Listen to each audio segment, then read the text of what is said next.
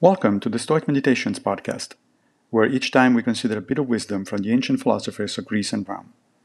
I am Massimo Pigliucci, a professor of philosophy at the City College of New York, and I will guide you through this reading. Let's reflect on Marcus Aurelius, Meditations 10:11. Acquire the contemplative way of seeing how all things change into one another, and constantly attend to it, and exercise yourself about this part of philosophy. For nothing is so much adapted to produce magnanimity. Stoic metaphysics was influenced by the pre-Socratic philosopher Heraclitus, who famously said that we can't step into the same river twice. Why not? Because the river is a constantly changing dynamic system, and so are we, and so is everything else in the universe. Heraclitus was way ahead of his time, as so-called process metaphysics is an idea accepted by many contemporary philosophers, and is in line with discoveries from fundamental physics.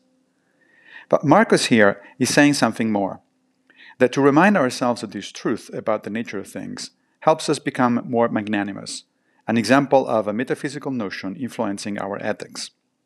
He's right. If we internalize the idea that everything changes, we realize that there is no point in opposing change.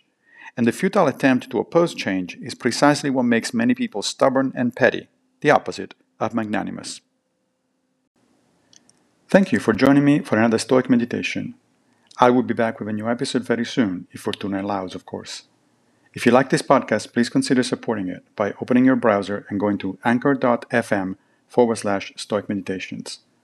Also, please take a minute to give the podcast a good review on whatever platform you use to listen to it.